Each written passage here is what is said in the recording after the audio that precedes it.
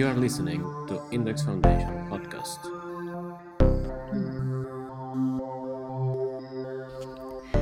During this year of 2020, Index's ongoing research process of looking into how artists deal with and reinvent formats of distribution has itself been redistributed, frozen and sped up, paused and accelerated by this global turn. The rollercoaster of stillness and intensity has put a new lens on how we see the movement of information, the movement of our bodies, and the material realities of distribution. As part of this, tracking distribution interns Mmabatho Thobejane and Lili Huston-Herterich joined us as co-researchers, learning and sharing within the summer course Art and Distribution, Exhibition Practices and Other Ways to Distribute, organized by Index and Konstfack University of Arts and Crafts. Now active at Index throughout the summer, Mmabatho and Lili play an important part in the course unfolding, tracking its distribution and formulating how artistic practices are taking on other modalities in responding to a distributed world. The conversation shared in this podcast was recorded during the first intense week of seminars and lectures at Index, and is a moment of getting to know the term distribution from their own personal perspective and how they use distribution as a concept within their own practices. We start with Mmabatho and Lili, actually. So basically, like I introduced shortly yesterday as well, like the motivation for us to, both in general, coming to distribution and coming to the term tracking distribution, and how we formulated the open call that both Mmabatho and Lili responded to. And I mean, we're super happy that they're here. And also, it's a great, this is like what we're hoping that the summer also can be, where Index can kind of act as a platform where you can discuss and where you can kind of share our different ways of coming to this this big term of distribution. So we're doing an introduction that will be like kind of take the format of an interview, just because we're kind of honoring that we will be in collaboration. So and that as you, wanting to use us as your resource, we're both here thinking together as well. So yeah, shall we? Let's do it. Mmabatho is studying curatorial masters at the Stockholm University, and I'm an artist, so we're entering this with two different practices, but I think that our methods relate. And we met for the first time when I arrived in Stockholm the week before this course. We were having lunch, but before we did that, we exchanged some texts together, and you sent me your thesis from 2017. And I also sent you mine, but I wanted to maybe start with that because you did mention this week that was maybe the beginning of your practice as a curator or in the artistic. And your thesis was on, or was sort of centralized on, the movement Roads Must Fall, 2015. Yeah, exactly. So from 2013 2015, 2016 actually, I was studying a Bachelor of Commerce in Finance and Economics, and halfway through my degree, Roads Must Fall happened. And I'm not sure if you're familiar with Roads Must Fall. So Roads Must Fall is a movement in South Africa, but started in South Africa, that kind of addressed the colonial history and education that we kind of got in universities. It's centered around statue of Cecil John Rhodes, who was like a British imperialist who'd stolen land and murdered a lot of Native Africans. So we began the call for a decolonized university, kind of centering the statue and calling for the fall of it. So that from I think it was the 9th of March 2015, this is when this began, and it was a month-long protest about this. And I mean, what began is that it was a movement that I guess also went beyond the removal of the statue. Our three tenets were Black consciousness, Black consciousness, Pan-Africanism, and Black feminism. So we try to work with those three concepts, but it was hard, obviously. So that process was where I kind of began to kind of think of alternative worlds and alternative societies, and what like my degree could not give me the platform to think and imagine this, I felt, just because it was not at all reacting to the movement and the time, and also just it says something about commerce as we learn it and know it, that it can't react, you know, like it can't actually stop and react because it's so implicit. It's like, so that was not a place I thought could be productive for me. So I finished the degree, and then I was fortunate enough to be accepted into like a pre-master's postgraduate course called like Honors in Curatorship at the University of Cape Town as well.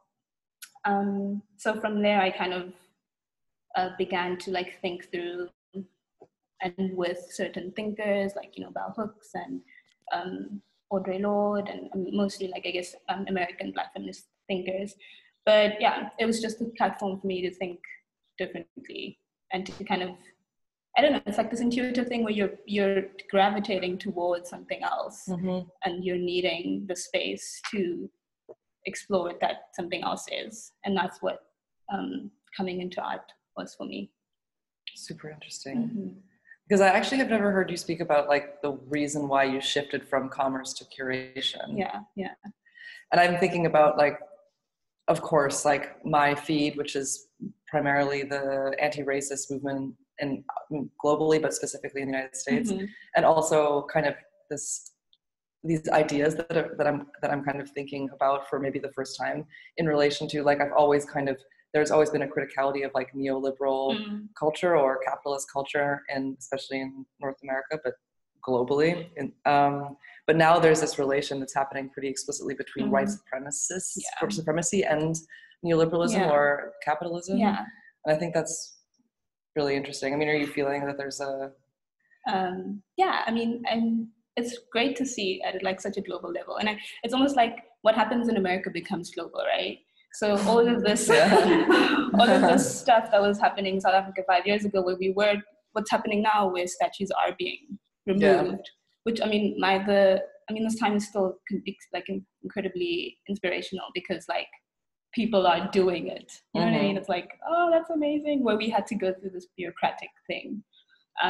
So it's really fun and cool in this moment. But it's also like, I don't know, they can certainly be an erasure of the fact that this conversation was happening in this like little country. Well, not actually, no, also like in some ways an imperialist country in Africa. I mean, but yeah, I mean, I don't know, it's like holding these kinds of things. It's like, let's think of an instance where this happened and like honor it, but also this time is like amazing. And the connections, that are being made between like white supremacy, racism. I mean, obviously, it's still, I don't know, it's just a weird time. But like the connections that are being made between like capitalism and like the police, for example, have always been made, but now I guess are more mainstream. Which is really cool. But weird. Yeah. But cool. Yeah. I mean, erasure is a good word, and that maybe it also has a relevance to, because what I wanted to talk to you about is sort of how your current work is sort of identifying and working towards a decolonial feminist curatorial practice.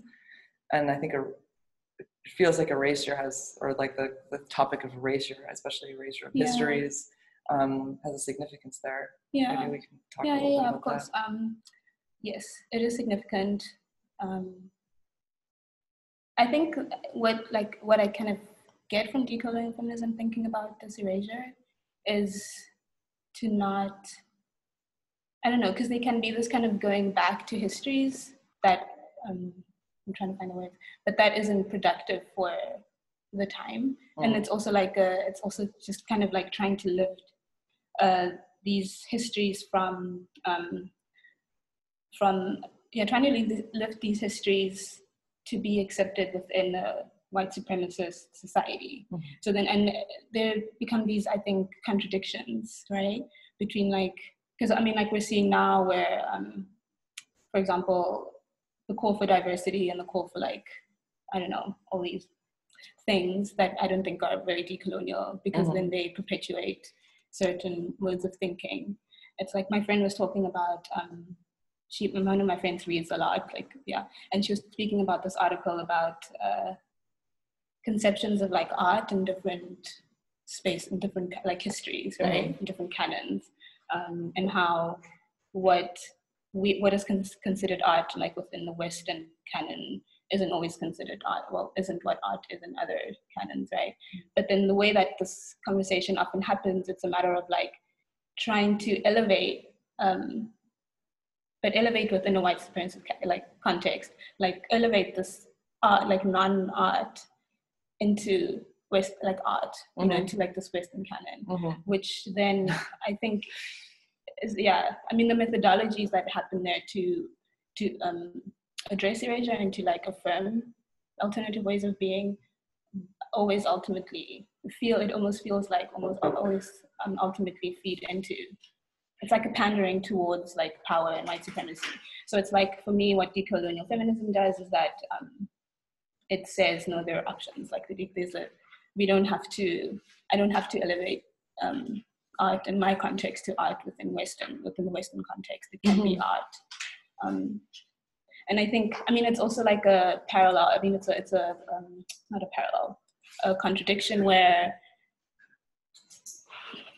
I mean, it's easy to fall into that because of the fact that like the Western canon is also purporting itself to be universal, right? So you always have to be like, no, this is art too, because it's like stamping, it's always constantly stamping out. So I mean, I'm always like, how does the decolonial option exist alongside like Western modernity? And it, because of Western modernity having this notion of universality, it would be difficult, obviously, I think. But yeah, that's where I'm kind of straddling when I'm thinking about these histories. Yeah, and I guess West supremacy in the culture and the society of West supremacy is a container. Yeah. Or like some kind of, just thinking about it in terms of like how it locks itself and forces things within its shape. How decolonial feminism can be alongside without having to be sort of always responding to that. This is shape. it. Yeah, exactly.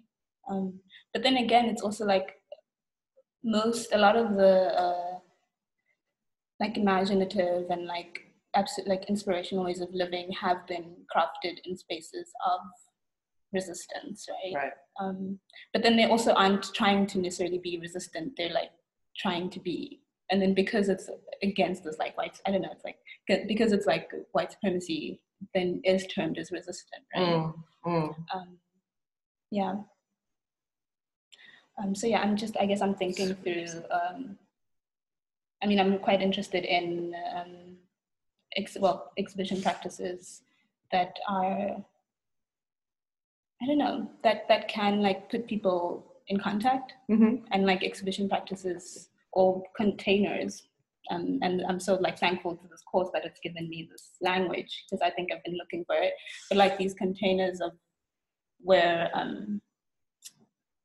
like people are being put in conversation with each other, but also like as a curator, I'm also in this like position of also being in conversation and also in like listening, because I also feel like there isn't that room in our current containers for listening. I find that if I do not fit within our current containers or like our current conceptions of curating. So I'm trying to be like, what does it look like to be in relation at the colonial difference, you know, with people. Yeah. And I think that involves a lot of listening and a lot of like being like there. Yeah. Yeah. Yeah, I mean, a note that I wanted to ask you about, it was like this, like how do you perform your practice? Like, and I think you're already speaking to that in terms of a level of like engagement with your material or your relationships. And maybe actually, can I show the map? Because I've been, this is a little bit of a leak into my practice, but I made a map of sort of track sort of getting to know Mmabatho, which is still happening. And maybe I'll share my screen and hopefully this can work. Here it goes. Beautiful. Just go straight to here. You can share. Sweet. Can you see it? Yeah. Yeah, so this is like a template for a map, and it looks quite hectic, which is a word that I've been using more because of Mmabatho.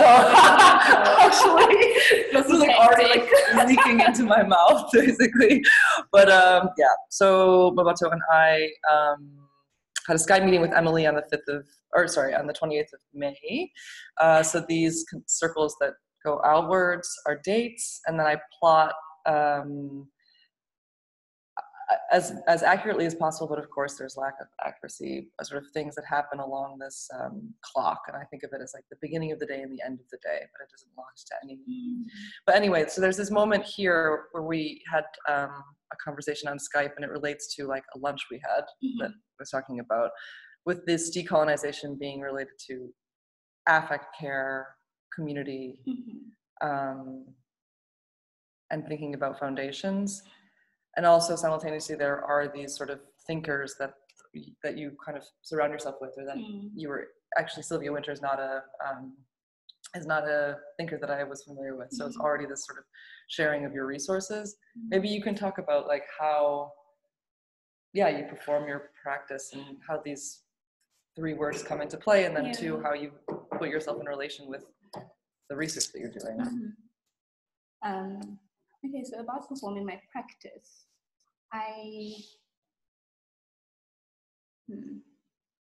So I also find that the context I'm within is different, like changes this quite a bit. Like in South Africa, it's a different conversation to like here, for example. Whereas in South Africa, like my practice is a lot about being in conversation with Black women artists, and also like elevating them within the South African canon. Because as much as like we're democratic and free, we still have a deeply white art space, and like a deeply, like it's incredible. It's like mind-boggling, the numbers. So like I've been really fortunate to have like great like mentors in some ways in South Africa. Like Mmabatho, who works a lot with this and has written quite a bit about this, and I can share. Maybe we could write in the chat. Yeah, I can share her. So yeah, she's like got this. I was working with her while I was there quite a bit about this like project of elevating Black women artists and bringing them into conversation, into the canon, and. Yeah, I mean, that's what it was when I left. And it also is about, it was just about like exploring all these ways that artists are thinking about being in the world. And like, that's what I did a lot in South Africa. But here where like I begin anew, it is a lot about just like the community aspect of it is big. Just meeting people, and then I think it comes from like what has been like coming here has really like highlighted for me with like this notion of like global Blackness, like, and the solidarity that exists. And it doesn't necessarily mean that like Blackness is monolithic. It's not at all, but it just means that there's just this community that is ready to accept you, and then you're in conversation with them. And so that's been really lovely. And I perform my practice within that community, through conversation, and like being invited to think about their art, and that's been like really like great. So right now it's a lot about being in conversation, but also, I mean, thinking about projects that I'm maybe doing a bit later this year. Just how to like, I don't know, like right now I'm thinking about like the white cube and how cold it is for the things I'm wanting to do. And the fact that there's some things which are about like people being in contact that just cannot work in this container, because it is like it's cold, and what ends up happening, it almost feels as though these people are on show, on display. You know what I mean, on display, and it's like that can't work.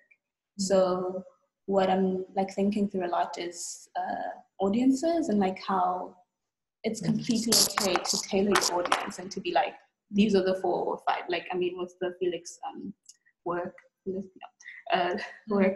about saying these are the 4 or 5 people that I'm wanting to work to reach. And I think this is really, right now, this is what I'm like affirming, and kind of seeing how that works. Yeah. Super interesting. Yeah. I mean, it also reminds me of like the temporality of an ongoing practice, like how to kind of mitigate what a practice is, which is lifelong and always evolving with live relationships, and then mitigating that with the demand of the structure, the current structure or the container of art and exhibition making, which is like based on these like fruiting bodies that are dependent on their like illusion of stillness. And there's all of this activity that happens around it. Agreed. Yeah. I think that's so Lili, your maps. When and why do you map? Lili, your maps. We can get off this map because maybe it's a bit distracting, but there is an ongoing practice node somewhere. When and why do I map? Maybe I'll stop sharing this.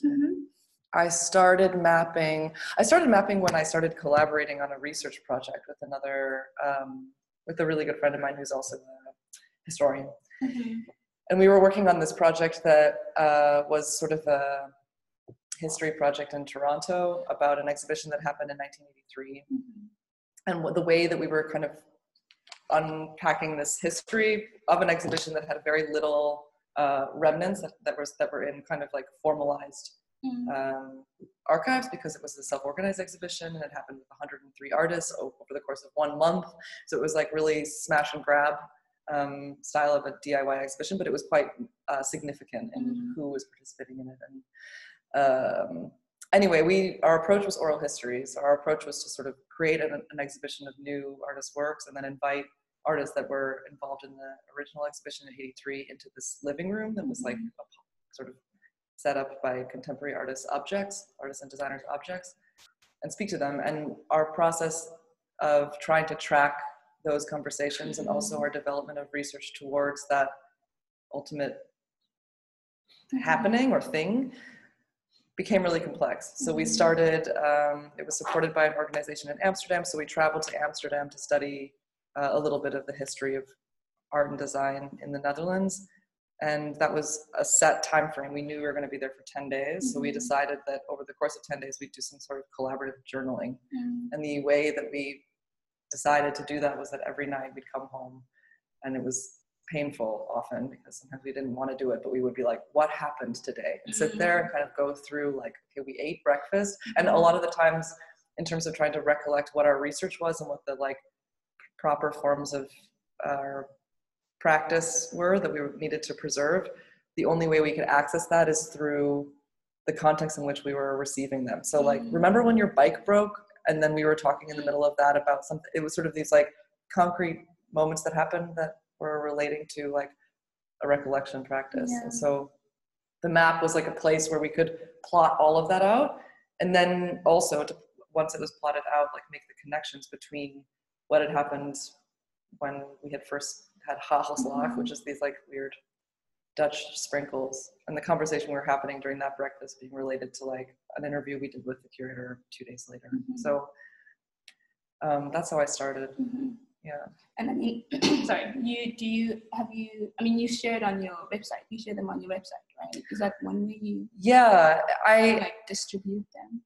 I mean, the distribution of them is something that I'm working on this summer, because that project, which is called Chroma Lives, is a project that ultimately has a destination of an online like archive, like a website, which we're still working through. And these maps, I wanted also to kind of have I've also done a presentation of my own, I've mapped my own practice in a duration with them to like do a presentation of my work. But the distribution of them, I wanted to kind of be public online. But it's something that I'm thinking a lot about, especially in the beginning of this course, as we're talking about audience and talking about like intentional distribution, where to not kind of just land it somewhere, but also how to like encourage that it's being activated or used. Because I also have this idea that it is like an overwhelming, I mean, maybe I can share my screen again. It's kind of an overwhelming interface. Yeah. Sort of this is a really simple one, actually. It's really kind of an overwhelming interface already to just sort of be, Ask like which program do you put it? Illustrator. Illustrator. Wow. Okay. It's just an Illustrator drawing. Yeah, I wanted to find a way. I want to find a way in terms of its distribution that it communicates that the navigation of this map should be as like subjective or as coming from like as open as the creation of it. So that I think it was Vincent or someone was talking about sort of choose your own adventure. I'm sorry, I forgot who. Henry. Yeah, choose your own adventure style, like navigation of information. That like to kind of unpack the idea that when one creates an archive, the subjectivity of the archive maker is embedded in what the final result is. And so that when one navigates an archive of information, the narration of that information, even if it's linear, still has like it's still mixing with like the subjectivity of the navigator. So I was sort of trying to think about these maps as like a form that makes that pretty explicit. Yeah. And are like people always in the center? Is it always for like a particular conversation with someone, or sometimes around an event? Yeah, around an event or around a subject, or I'm making them also, I'm behind, but I'm making them of the days that we've had, these past 3 days of the different presentations, and they look quite different. Yeah, so sometimes they're chronological because that often helps me kind of just as one structural container that I can unpack and explode, because of course this isn't like linked to an actual 24-hour clock or 12-hour clock. And sometimes they are like the diagrams that we were seeing yesterday. Sometimes they're decentralized or centralized or distributed. Yeah. I mean, what's I think clear is that, I mean, for this one, I'm the audience, because then I can kind of trace what's happened, right? Yeah, that's true. And then if you're making one for the course, then it becomes like 15, 18, I don't know, 20 people overall who then become your audience and people who can identify with them. Yeah. And regardless of where they enter, it's like, oh yeah, I remember that, or you know what I mean? And then they kind of, so that's, I think, super interesting. What do you think? Yeah, actually, that's really helpful. That's very helpful. It's true that you are the audience to this. And that was kind of the thing for Aaron, my collaborator as well, is that we were doing it for one another. And then the trace of that sort of doing, I think, can be kind of open to the public. But it was also kind of an idea that maybe we could, that there could be another layer of this interface, that all of a sudden this could be clicked on and an image would come up that is an image from like Index's archive, or that things would happen and that maybe actually the link wouldn't be explained, but then there would be some like pushing out of the map into another space. And this, I think, dedefinitely ties to themes in your work of like tracing ideas. And I wonder, because I mean, thinking about where ideas fall within distribution is something I've been thinking about this week, especially thinking of like the exhibition coming from like an idea, and then, you know, so I don't know, I was just thinking about that. And I mean, can you say more about that? This notion of like the lineage and provenance of ideas. I'm stopping sharing. I was thinking through that a lot in my master's thesis degree, because I am an artist and have a material practice, and also a research practice. And I was reading a lot of sort of feminist methodologies when I was in school and thinking about how my practice is in relation to its site. So like how I, as a working artist, and the materials or the decisions that I make or the materials that I even like choose to use actually have a provenance that can be tracked. Like how those things got to me is not my own sort of individual isolated conception. It has all of the things to do with where I am, and where I am not only just like, oh, I'm in Rotterdam and so therefore I'm going to pick up garbage from the port, but it's also like why I'm working with textile, because my mother sewed, because I learned how to sew from my mother, because it's something I did in my leisure time. Why is like leisure time associated to an artistic practice? Because it's outside of work. So when my artistic practice falls into the realm of work, who am I, like, where are my associations coming from, basically? And so I was really interested in kind of like plotting those lineages, both of material and also of ideas, in order to kind of have a like radically dependent practice that I was able to kind of position myself always within within different histories, and also within different, and it was also really generative for me too, to make that also the kind of fold it into the content of the work and share it through sculpture and video. And this notion of like radical dependency, I think, follows through to kind of the end of your thesis, where you talk about these like many midwives, and also just something else we were talking about, kind of this acknowledgement and gratitude kind of thing, where you're saying there are many people who are part of this process. And it's like, how, I mean, maybe this is where this comes from, like this like desire to want to acknowledge and like show gratitude within your artistic practice. It comes from that. It also comes from kind of like thinking about this stillness and also this sort of illusion of individualism or autonomy that artistic practice, or that the containers of artistic practice now, contemporary art now, sort of lauds. Like Marty, when you were talking about sort of Dali as this sort of centralized, like totally untethered figure of an artist, the genius, or and which is completely sort of encouraged and desired by systems of consumption, capitalist systems, or systems of categorization that can be really simply, this artist does this one thing, they produce a body of work, and that is their oeuvre. But of course, there is this sort of always communities around artists where they're working, where they're getting their ideas, where they're kind of sourcing from, where they're borrowing. There's all of, you can sort of trace, and I was always really interested in tracing kind of how someone came to an idea. Like, how could you possibly have thought that? Like, is it out of your own mind's eye? Are you truly that? Yeah, you're like, wow, what the hell? But then if you unpack it, there are all these people that are informing you. And of course, this is also like a feminist practice of unpacking relations, because too, there is this, there are communities that are, that are able to like survive basically only within the support of that community. So there's a plurality already in those practices, and I think those are histories that are first to be undermined, because they don't aren't simple enough. They don't kind of like summarize themselves in one name. And so the acknowledgement of an artistic practice, I think, was one way of me. I'm still thinking through how to even rock, but maybe I'll share my screen also and show you, and now I'm unprepared, so you'll see something else.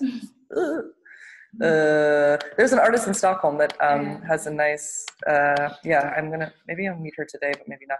But Jacqueline, I'm not sure, maybe some of you know her. She's a PhD student at Konstfack. Can you see it this way? Yeah. She has an artist acknowledgements section on her website. And it's really simple. And I think that, it's uses the language of like credits and book acknowledgements. And she says it quite clearly: since artists do not work in a vacuum, this page is an attempt to make public my deepest gratitude towards often under-recognized labor by friends, colleagues, interlocutors, technicians, and or other humans.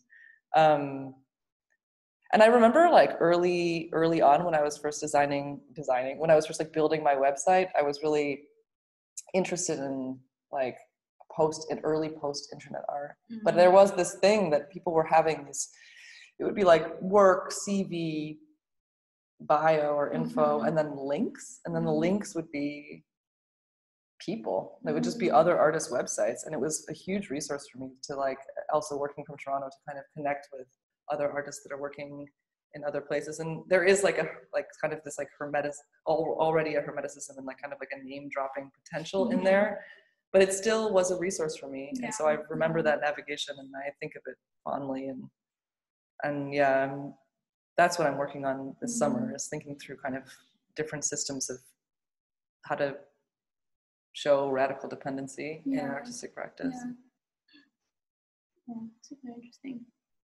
I mean, now I'm thinking about these like many containers within artistic practice that can either support or maybe resist certain archetypes, right? Yeah.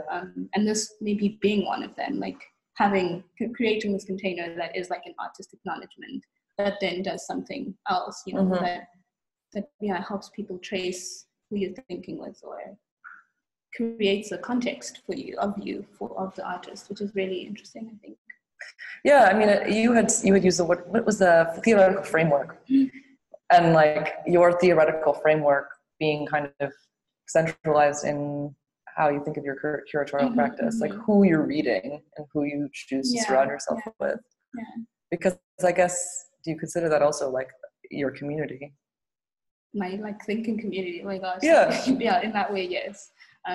Yeah, I mean, within like Black feminisms and decolonial feminisms, there is this like citation practices, I guess. And I would say in some ways, I mean, citations aren't acknowledgements, but they are these little spaces or containers that either confirm or go against canons, right?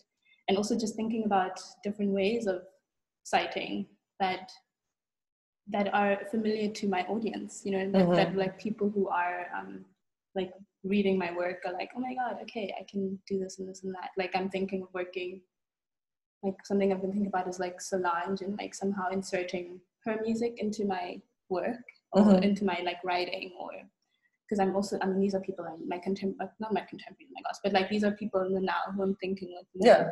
It connects me with another audience. So it's like, what are these little things that we're working with that create and construct audiences? Yeah. Or that clearly say, this is my audience. Yeah. You know?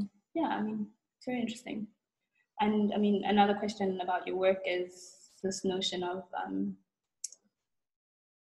I mean, I'm thinking about intuition in your work, and I think I see like lots of traces of it, and working with intuition and how do you like, I mean, I'm thinking a lot now about orientations and intuition. So it's like, because if you're acknowledging intuition as this like place of knowledge, as a valid place of knowledge, I think there has to be a certain orientation. Yeah. Right? Already, and if we're talking about like phenomenology. So it's like, what, I wonder with you, what is the shift in orientation that made that valid, you know, that made our like intuition a valid space? Well, yeah, it helps thinking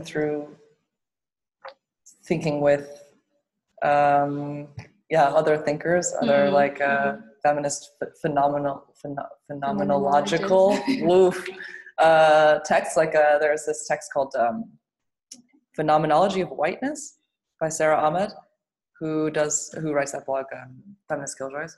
That it was really important for me to think about like as a way to kind of check orientation, sort of like you're always within your perception of objects, and your perception of the world is always kind of tethered to your own subjectivity and your own orientation. And so when intuition comes to play, when you're like kind of when you sort of when I tap into like an intuitive process in artistic practice, I also kind of simultaneously, without squashing the intuition or without like not permitting the intuition to flow, kind of simultaneously want to kind of recognize that intuition does come from a place. Like there is a direction to that intuition, that it isn't sort of just this like situationist international like receiving everything, but there is more of a situatedness in the way that we navigate through our worlds that we essentially don't always recognize, because that would be overwhelming. This is like kind of like Anna had spoken about the like complicatedness of how to present information, how to like carry information. I think that's like sort of how I think about navigating the world through orientation, or kind of preserving an awareness as one navigates the world. So I don't have an answer to that, so that's something that I think about all the time, but in the writing practice of my thesis, which I will share, it is a poetic, like it's a lot of poetry and prose in the beginning, in the chapters, like in the meat of it, and then there's almost like an equivalent section that is of equivalent length that is sort of, it's called The Many Midwives, and it's sort of like elaborated footnotes in paragraph form of who the characters are based on, where the ideas are coming from, who the thinkers are that are being referenced. And I try to kind of like keep all proper pronouns out of the first part and then fill it in the second part. So kind of like, that was a strategy to kind of preserve this space of fiction that also has intuition and also has playfulness and also has like kind of generative new stories in it. And then afterwards, without numbers being like, oh, by the way, there's something here, and then afterwards kind of alongside it, bound in the same piece, there's this really more specific references to the orientation of where all those texts are coming from. And that was inspired by a poet's novel called The Transformation, whose name is Juliana Spar. But, should we open it up to questions? Yeah. Sorry, we've been going off. We've been yapping. I don't know. I mean, feedback or questions? Vincent? Yeah, Vincent. Oh wait, also Jesse. Should I answer Jesse? Yeah, let's answer Jesse. Okay. So I've like more recently started reading Sylvia Wintermore like in deeper detail, and what I started with is the text unsettling the coloniality of being, where she, I mean, I'm sure you've read it, no? Where she kind of maps the history of mankind, which is, she maps like the history of the human, and what that's helping me with a lot right now is thinking about how to, like, in my practice, be a curator that can hold different discourses, like regarding like the human and regarding like the planet, and kind of thinking about like coloniality as something that's like wrecked the world in these many different ways. And she really is someone who's helping me think through those kinds of ideas. I recommend her. I think she's like, I think I find her dense, but I find her really dense and hard to read. But it's, I think, worthwhile work.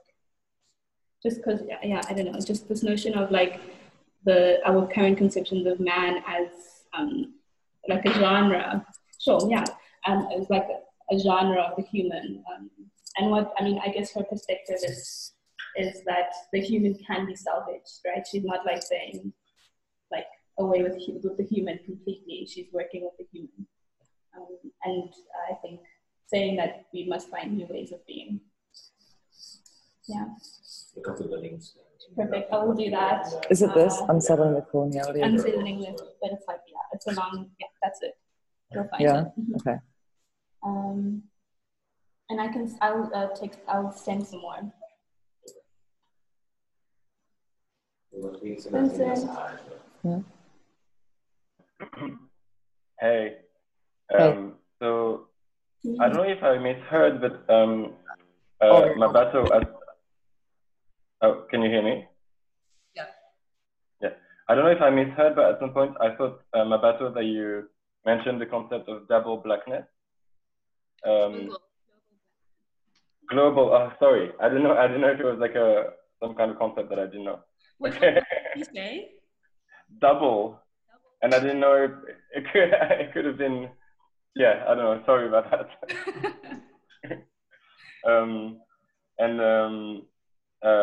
Okay, but global blackness makes more sense. Yeah. I don't know how that could have been used in different ways, but okay. So that was one question, and then another question was to Lili, and it was I mean, it's very related to what you were talking about.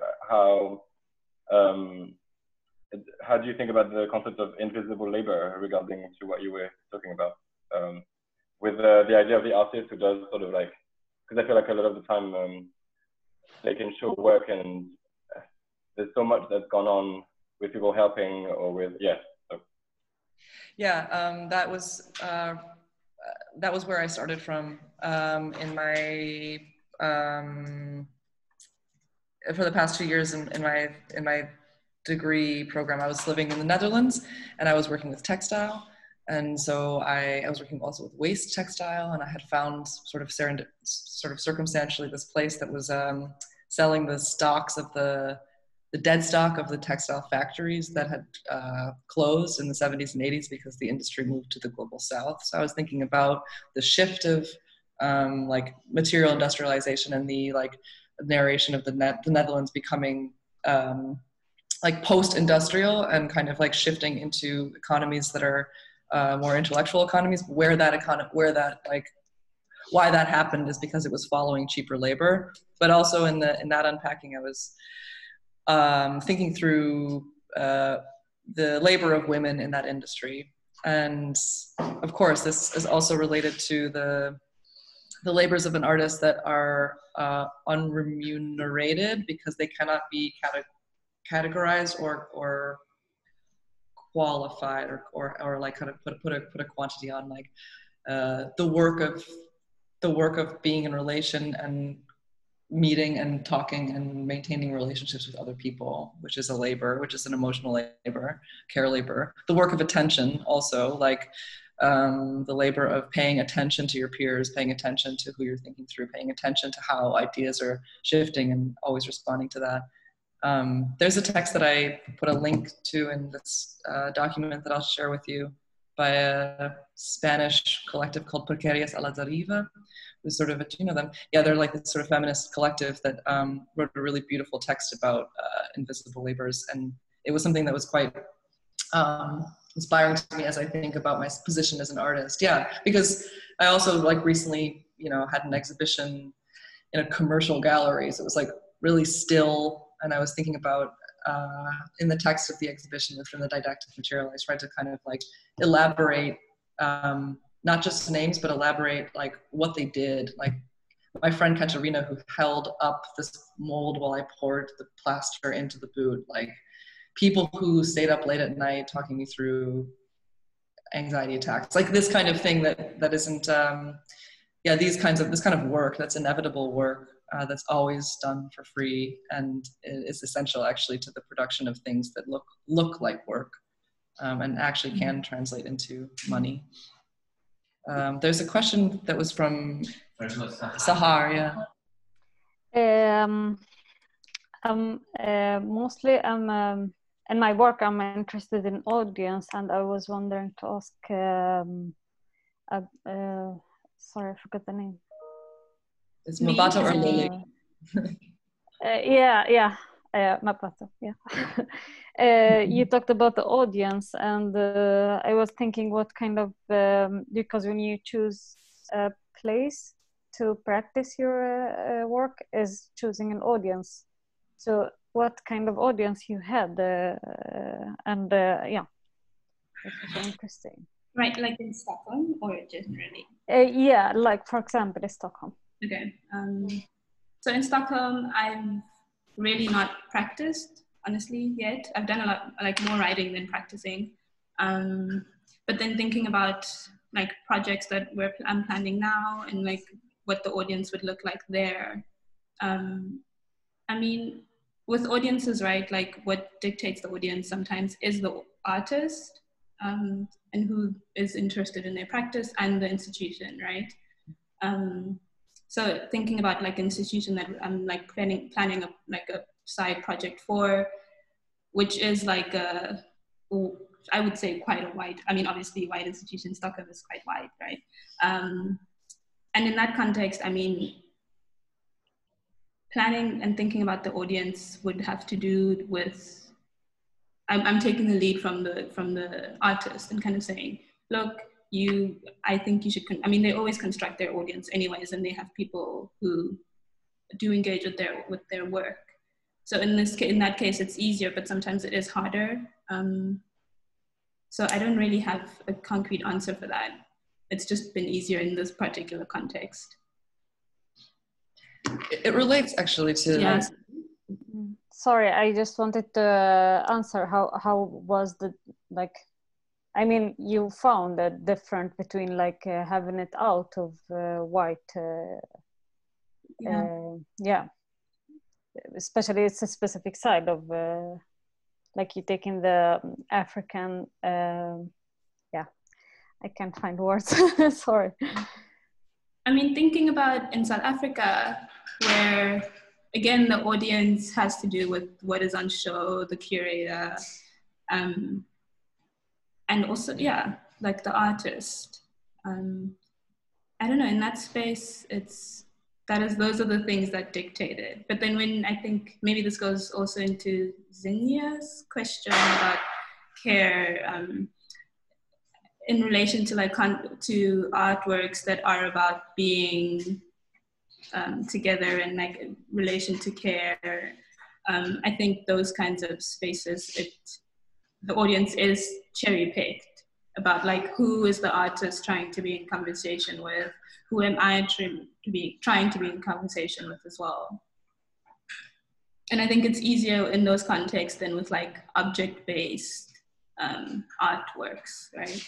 Yeah, Sahar, which is actually really quickly, because I'll just acknowledge Jesse's question about the context of Stockholm and Sweden, which you've also asked before, which I think is related. Mm-hmm. So maybe we can just keep on going with that conversation, because I'd like to have that conversation too, because it would be useful for me. But yes, Jenya. How do we say it? Is it Jenya? Yes, Xenia. Xenia. Perfect. Oh, okay. But I mean, we have 2 minutes and we should respect the time. So let's come back, let's be in conversation, let's text on Slack and stuff, yeah. I think we can also discuss it if you're here next week, Index. Yeah, we can discuss it there. Mm-hmm. Yeah, we're at Index next week. Tuesday and Wednesday, maybe Monday. Yeah. And also Monday. Like following throughout the summer. Tuesdays and Wednesdays every week. Yeah, and yeah, we're scheduled in the schedule. I think right now is like I have Tuesdays and Mmabatho has Wednesdays, but we decided we want to be here together as much as possible, so we'll just be here for both of those days. You've listened to a recording from Index Foundation.